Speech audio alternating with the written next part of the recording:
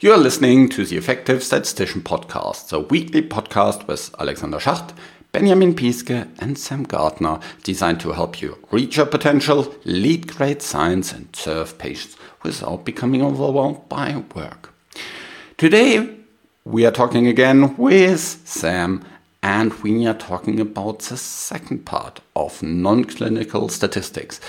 Today, we are really focusing on what that means for research and development. So stay tuned for another really insightful episode.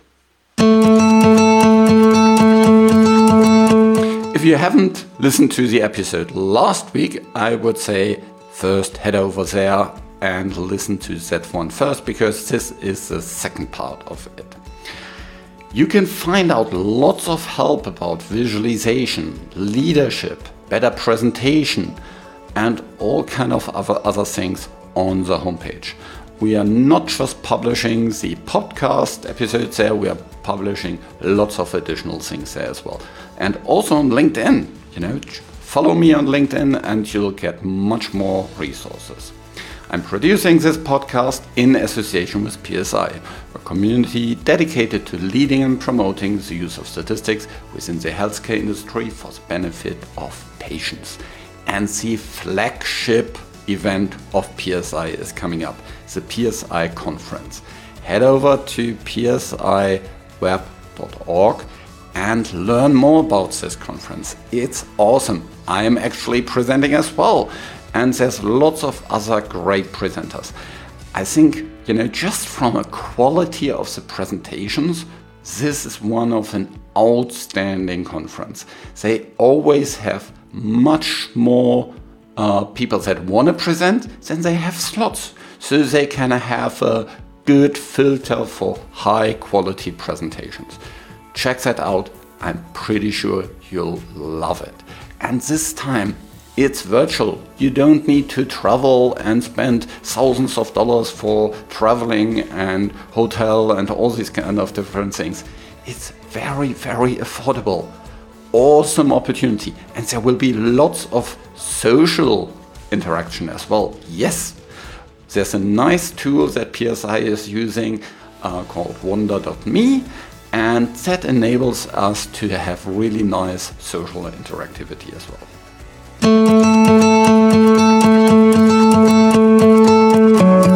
Welcome to another episode with Sam.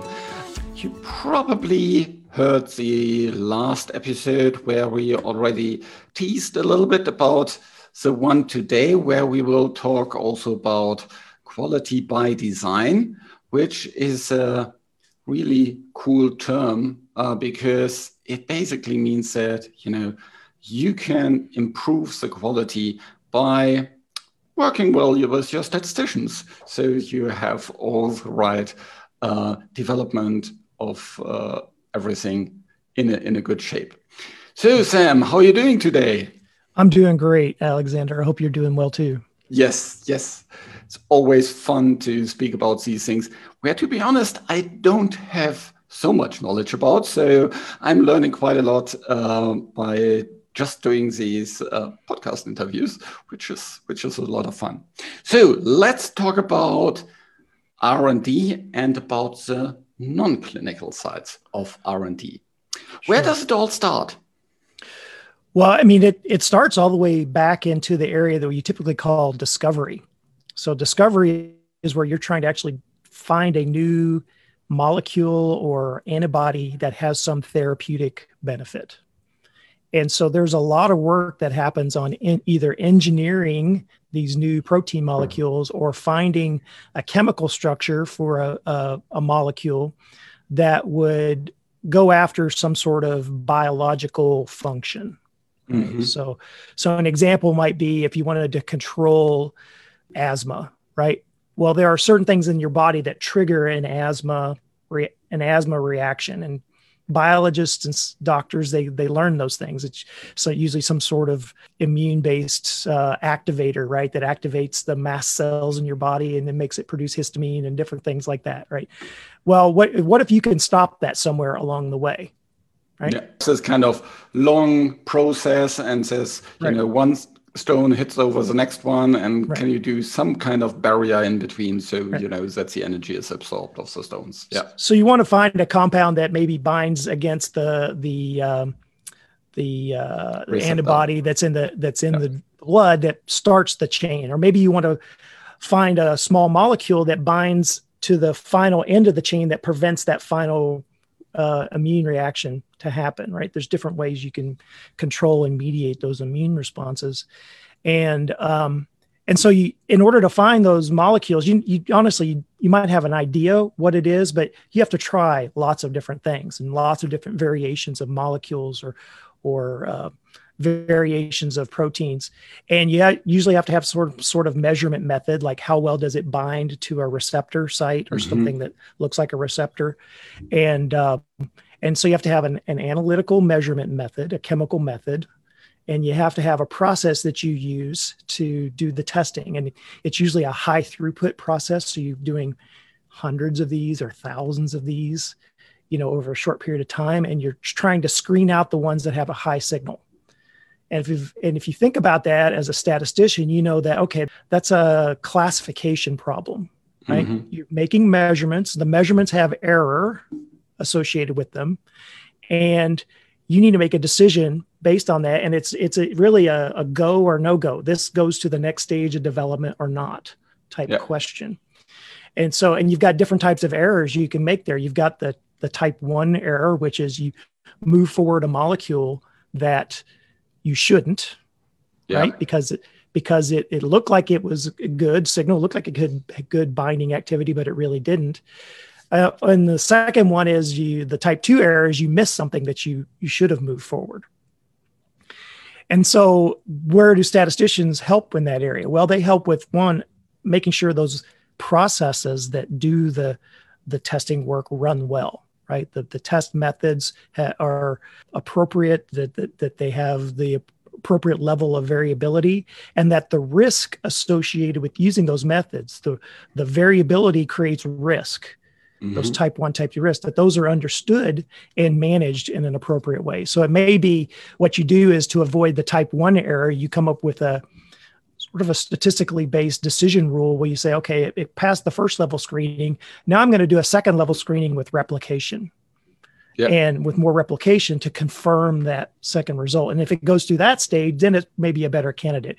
Kind of like the phase 1, phase 2 clinical trial type approach. But instead of just, one trial, you've got hundreds and thousands of these coming through, right?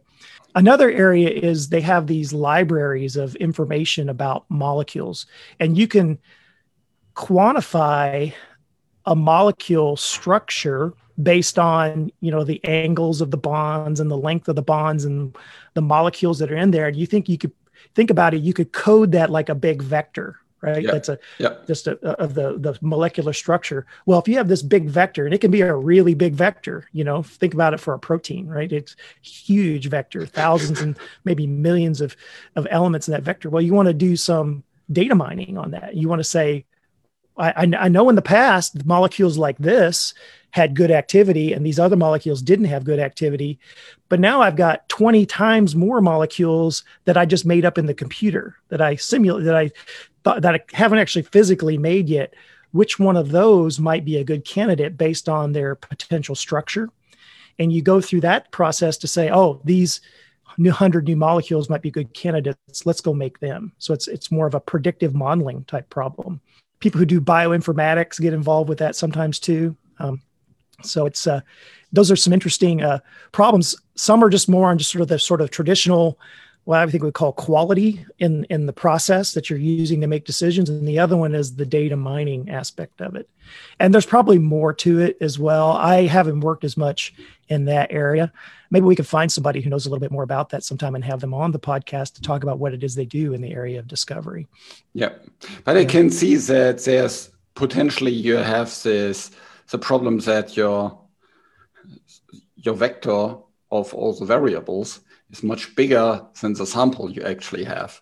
So and that poses lots of interesting problems. Usually in statistics, it's the other way around. Yeah, you have a couple of endpoints, and then you have lots of subjects or samples from it. and Yeah.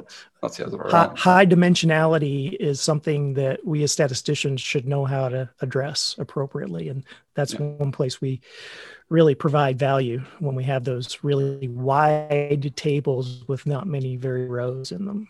Yeah. So that is dimension reduction approaches.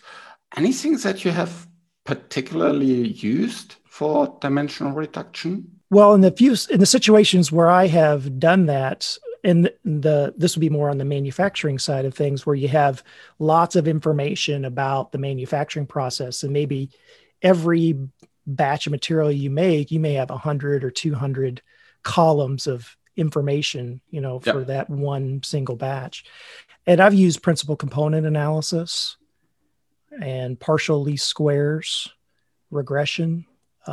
Some new ideas that are out there that are useful are things like regularized regression using the lasso or the elastic net. Those are also pretty valuable, at least for maybe identifying what are those really important factors that might be driving the output. And then if you want to make predictions too, you can do that as well. I've even used stepwise regression sometimes. Okay. So for the principal component analysis, it would be basically if you think about the covariance structure, you try to simplify that and looking into, combinations of linear variables that drive most of the variation. And that way you can, look into only a couple of combinations of these variables rather than to look into each of them. But the regression analysis would be more like you have the dependent variable, and then you have lots of independent variables, and then you try to reduce the number of features in your model, so to say. Yeah. Right. Or you combine both of those. You can actually combine the regression with those dimension reduction ideas that principal components uses. That's what partial least squares actually does. Okay.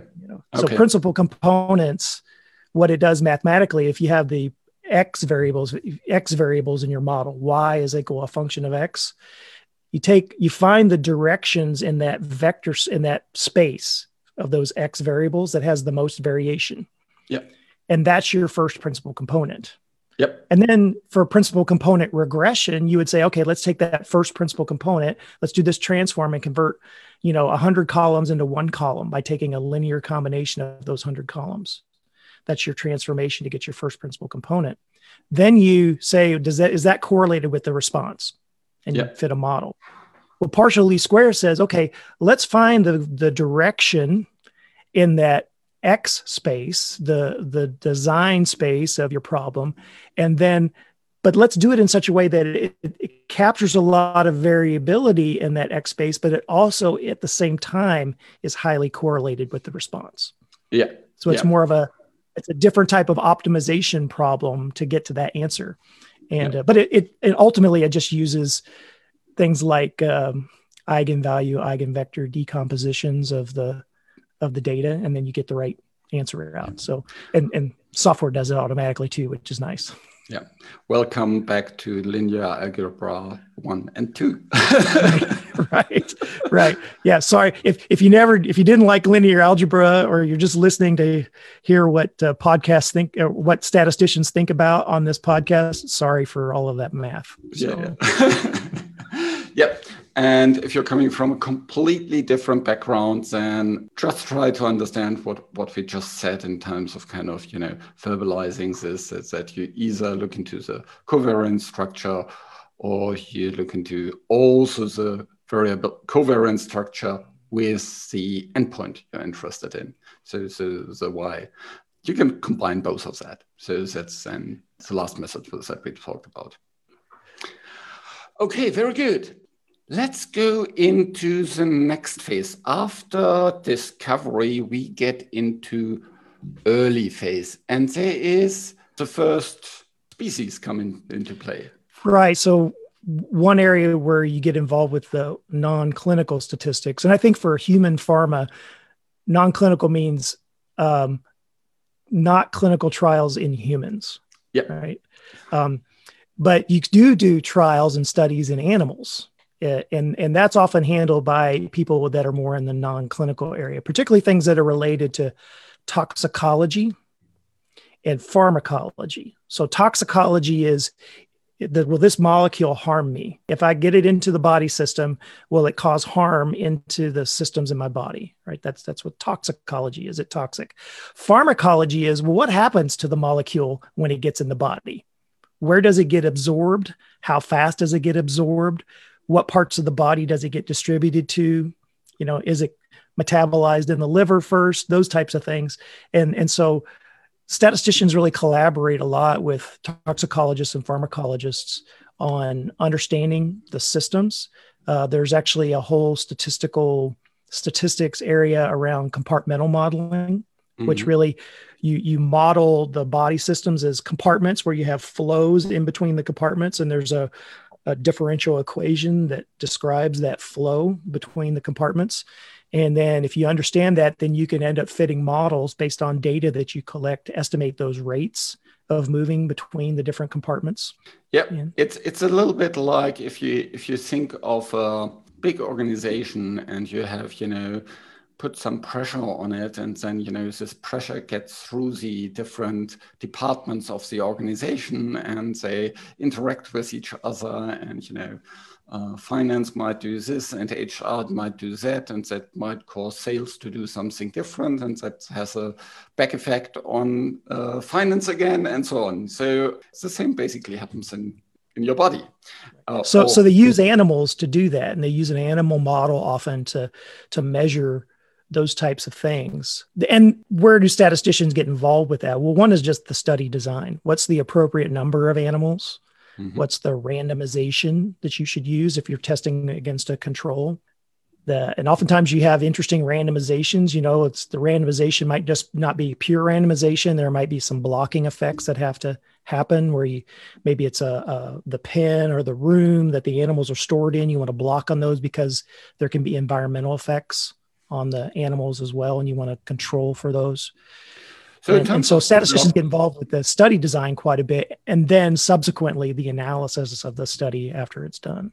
So in terms of blocks, that's actually an interesting part. I know it from clinical studies that, your blocks are within, for example, a physician. Yeah, so you have different physicians and you would randomize within these different physicians. Yeah, and let's say you have 2 treatments and you have a one-to-one randomization. So for every patient that gets treatment A, you have 1 patient that gets treatment B. You could have, let's say, a block size of 4. Yeah, and so within this block size, there's 2 with treatment A and 2 with treatment B. And so basically you can have, AA, BB, or AB, AB, or BABA, or BAAB, or BBAA, I guess. You're very good with those permutations there. And so this is kind of when you want to make sure that within these different blocks, you have always more or less the same number of patients on both treatments, because these blocks can have an effect. And if you then have certain blocks that only have A and other blocks that only have B, then you cannot understand what the block effect is versus the treatment effect is. Yeah, so because both are confounded with each other. And I guess here it's the same. If you have, for example, 2 different labs or 2 different, types of animals in whatever type, one is coming from one parent animal and the next one is coming from another parent animal, or different days or whatsoever. Yeah, and a lot of it is just understanding what are those nuisance sources of variation that you don't want to include as variation to attribute to the effect that you're trying to measure. So you're just trying to avoid nuisance variation from having you make a mistake in the ultimate decision that you want to make. Yeah. So in terms of this blocks, of course you can have, lots of blocks, but there's then a limit to that as well. Yeah, because then you end up having just, 1 or 2 subjects. Yeah, and Right. there's animals per block, which is also not helpful. Yeah. And so you have to try to find the right balance between the information you gain from the experiment and the amount of resources you have to invest to get that information. And for a lot of reasons, sometimes it's just time and money issues. There's also animal welfare issues. If you're going to do experimentation on animals, you don't want to do it more than you need to, right? Because we want to use the animals for the purpose they were, bred for, but we don't want to waste them, and we don't want to unnecessarily sacrifice those animals, because most of the time the animals are euthanized after they've been put into a test. So there is that aspect of it. There's a lot of issues there where you're trying to balance you'd be great if you said, well, I need you to test 100 animals. And you said, well, don't you understand these animals cost $200 a piece and it's going to take me 3 months to test 100 animals. Yeah. Well, I can't do that. So you have to find the right compromise there to say, well, what's the number you need to test to get an answer that helps you make the right decision? Yeah. And that's an interesting problem in itself. Yeah. Mm-hmm. To understand kind of how you design the experiment has the design of the experiment, the experiment itself, has some kind of operating characteristics. Yeah. So, and understanding that is important. For that, you need to have clear what are the goals that you actually want to achieve. Yeah. And not otherwise think about, now we have done the experiment. Are we now more knowledgeable than before? And I'll have to admit, I don't know that area as well as I do some other areas in R&D. I just know about it because I've been in R&D a lot, and I have heard about it and seen what other people do. Again, it'd probably be good to get somebody that knows about this area a little bit better, who's a statistician working in that area, could talk about it in a little bit more detail or with a little bit more clarity than I provided. So yeah. And that is a good topic for another podcast. Right. Okay, what else happens in early phase? Well, now I'm going to switch over to what I know really well, which is sort of that mid to late phase development, and where you're trying to develop the chemical formulation and the chemical process to make the drug product. So you really have to start early on by what we call process definition. You define the process, and you work on a team with chemists and engineers and biologists and a broad variety of people, even regulatory scientists, people who understand the regulatory requirements really well. And you come up with, okay, this is how I think I should make the medicine. Let's try it. Let's do some trials to see if we can make it relatively consistently at this target, and then make material that can be used in clinical trials with that target production process. Mm-hmm. Okay, so that'd be a big important milestone that has to happen in pharmaceutical development.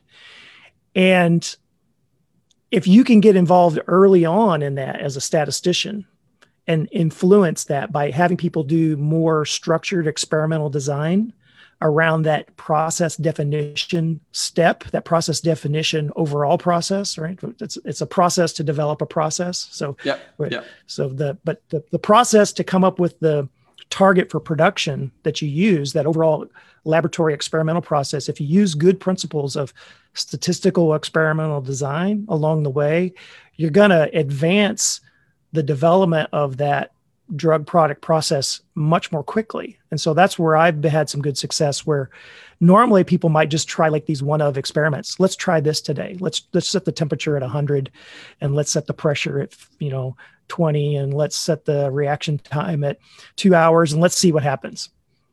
And then the next day they say, it didn't turn out so well. Let's increase the temperature. Let's see what happens, right? And they just sort of fiddle around and just try different things. And what I'd like to do is say, well, let's think about it. What do you think might influence this chemical reaction? Can you list out the 3 or 4 or 5 things that might be influencing it? Usually the chemist or the engineer can sort of say, yeah, I can list that out. And then, well, how much experimentation do you want to do? He said, well, I'd like to get the answer in a week, and I can do like 4 reactions a day. So I can do 20 reactions. So let's see, I've got 5 factors. I can do 20 experiments, and they're 4 per day, right? Well, that you can then use principles of experimental design to find a good experimental design that fits within that experimental plan, right? The experimental resource plan. Yeah. And you typically use some sort of software to develop the design, right? That does it for you, where you give it the parameters of that I described, and it'll say, this is a design that will allow you to understand what's important, what affects the output of this chemical process, right? This chemical reaction. Is it temperature? Is it pressure? Is it reaction time? Is it the ratio of the solvent? Those types of things. And then you can get a target by having an equation that makes a prediction, right? You do an experimental design, you generate data, you fit a model that makes a simple prediction about what the quality is going to be of that material. And then you use that equation to find an optimum or find a good target. That's really kind of experimental design in a nutshell in that area. Right? That's how you apply experimental design. So basically, you have something like, okay, the chemist says to you, okay, we'll test kind of temperature between, let's say, 20 and 40 degrees. We'll look into pressure in that range. We'll look into these different dimensions for the ingredients. And then you come up with a design and say, well, on the first experiment, you set the temperature here, the pressure there. So you use these kind of ingredients. And then in the second one, you do this. And in the third one, you do that. And when you have done all your 20 experiments, you come back to me, and then we model what the overall kind of experiment has told us. And then we can say, oh, you can forget about the temperatures. That's, within that range, nothing really happens. But with pressure, there you need to take care that, within this kind of bar range, there you need to have a little bit more closer look, because there's something is breaking there. Yeah. Right. And so the idea around it using a statistical experimental design is when you've got those multiple factors that might be influencing this chemical reaction, you want to do the variation in those factors in a way that you don't confound their effects. So you don't, I think I described that earlier on, right? You don't move temperature and pressure always in the same direction, right, at the same time, because then you won't be able to separate out if something changed in the output. Was it temperature or was it pressure? So, and as you get more factors, you need a better experimental design to account for that. Yeah. What really makes this tricky or complicated in this area, what I just described for a typical new drug product, those types of problems happen dozens of times for different parts of the process. Because each of these processes have multiple steps involved with them. Each step needs that kind of focus, right? To understand how can you make a target for this process. And then you have also all of the quality methods that are used to test the quality. They're being developed at the same time. So you're making this product while at the same time you're making the ruler that's going to measure the product. Yeah. Yeah. And it's and those have to sync up together, and you have to make sure that those analytical quality methods that are being used to measure the quality of this material are pretty good too. And that's just to get ready for clinical trial manufacture. Yeah. Okay. Yeah. You basically have then a design space where you have actually lots of missing cells, so to say. Yeah. You have, actually by far most of your cells don't have any observations in it. Yeah. So you have only a couple of observations in this big space, and then you try to do some modeling in it. Yeah. It may turn out that the best way to make a drug product is the way that you never tried, but you did enough experimentation around that to know that, oh, here in this area where I didn't do an experiment, that should produce material that has the desired quality characteristics that I want it to have. Yeah. And so you can do a follow-up designs and after it goes to clinical trials, then the whole next phase of development starts is, okay, we're hoping this clinical trial is going to be successful, right? Because statisticians like you and that work in the clinical area, you by this time you're assuming this is probably going to be successful, and we're going to spend all this money to do a phase 3 clinical trial, and we're going to design a really great study to do that and spend unreasonable amounts of money sometimes to do those. Couple of hundreds of millions sometimes. Yes, yeah, lots of money.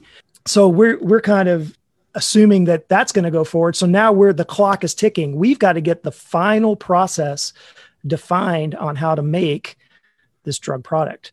And in the regulatory submission to get approval, when you submit this, you don't just submit a target. We got to make it with this temperature, this pressure. You have to submit it with ranges too. You have to say temperature between 10 degrees and 30 degrees and pressure between 1 bar and 2 bar and so on. And you've got to do that for every step of the process too. And there's just multiple decisions that have to be made where data is being collected to make a decision, and it's pretty complex. And so you really kind of have to understand not just the science, the physics and the chemistry and the engineering. You also have to understand the regulatory requirements. What are the regulatory agencies expecting to see? What type of data do they want to see, and how would they want it to be analyzed? The ultimate goal is to use this idea called quality by design, where what you've done is you've mapped out what are the key quality attributes that are important to the customer. Yep. Right. The patient that's going to use this medicine. Map all those back to the properties of the drug product that impact those things. So, the patient wants the material, wants the drug when they take it to treat the disease. Right. So it's got to have the right potency. It's got to be safe. Right. Yep. No side effects. Needs to be no side effects. Yep. Clean, not broken tablets, things like that. And so it needs to be stable. Yeah. Stable. So right. When it leaves the lab, or that until it reaches the desk of the patient, it's still the same, right? Or appropriately still in the same range at least. Right. Yeah. So you're using those principles of quality by design. You map those things back to things like, okay, well, I know when I make a tablet in the drug product, I can measure how easy it is to break that tablet. Mm-hmm. They have these little testers where they measure the hardness of a tablet. They try to break it and they see what force causes it to break. Okay, well then what's the criteria for the tablet hardness, the breaking force required to break that tablet, that ensures that when it gets to the patient in the bottle, it's not going to be a broken tablet? You have to figure that out. It takes a lot of experimentation to do that. That's just one aspect of the quality of the product you have to determine. You have to determine all of the specifications that are, so what are the attributes you're going to measure and the criteria that those attributes have to meet to make sure the batch is of good quality. And then you have to also develop ranges and a control strategy that says, if I operate this process within these ranges, I'm going to make material that produces good enough quality. It has the quality attributes all meet these specifications that we developed, so that in the end, it's good for the patient, right? It's safe and efficacious for the patient. And there's a lot to it there. So you basically need to, for all the steps in your development process, you need to have a good control of all the variables that are important. And you need to have, for all of these, thought through kind of experiments that would lead you, all the answers to all these different questions. So that if you, have all this kind of string of lots of different steps, that the overall quality of this very, very long string of stuff. Yeah. Ideally, what you'd like is a model that makes predictions about the process. If I said, these are all the inputs to the process, I'm going to predict what comes out. Yeah. Right. Yeah. Unfortunately, the real models that describe these processes are pretty complex. So again, using statistical analysis, regression modeling along with good experimental designs, you can build good approximate models that let you make predictions. And the level of fidelity that those models needs, it depends upon how much risk is associated with whatever it is you're trying to model. If it's the final step of the drug product process, that's probably more likely to potentially cause a problem to the patient than maybe something that happened 10 steps back in the process. right? Because along the way, there are controls and purification steps and quality testing all along the way that would weed out the bad material that comes through early on. But that final step, that's got to be right? So you probably want a good model for that one if you're going to use a model to make predictions.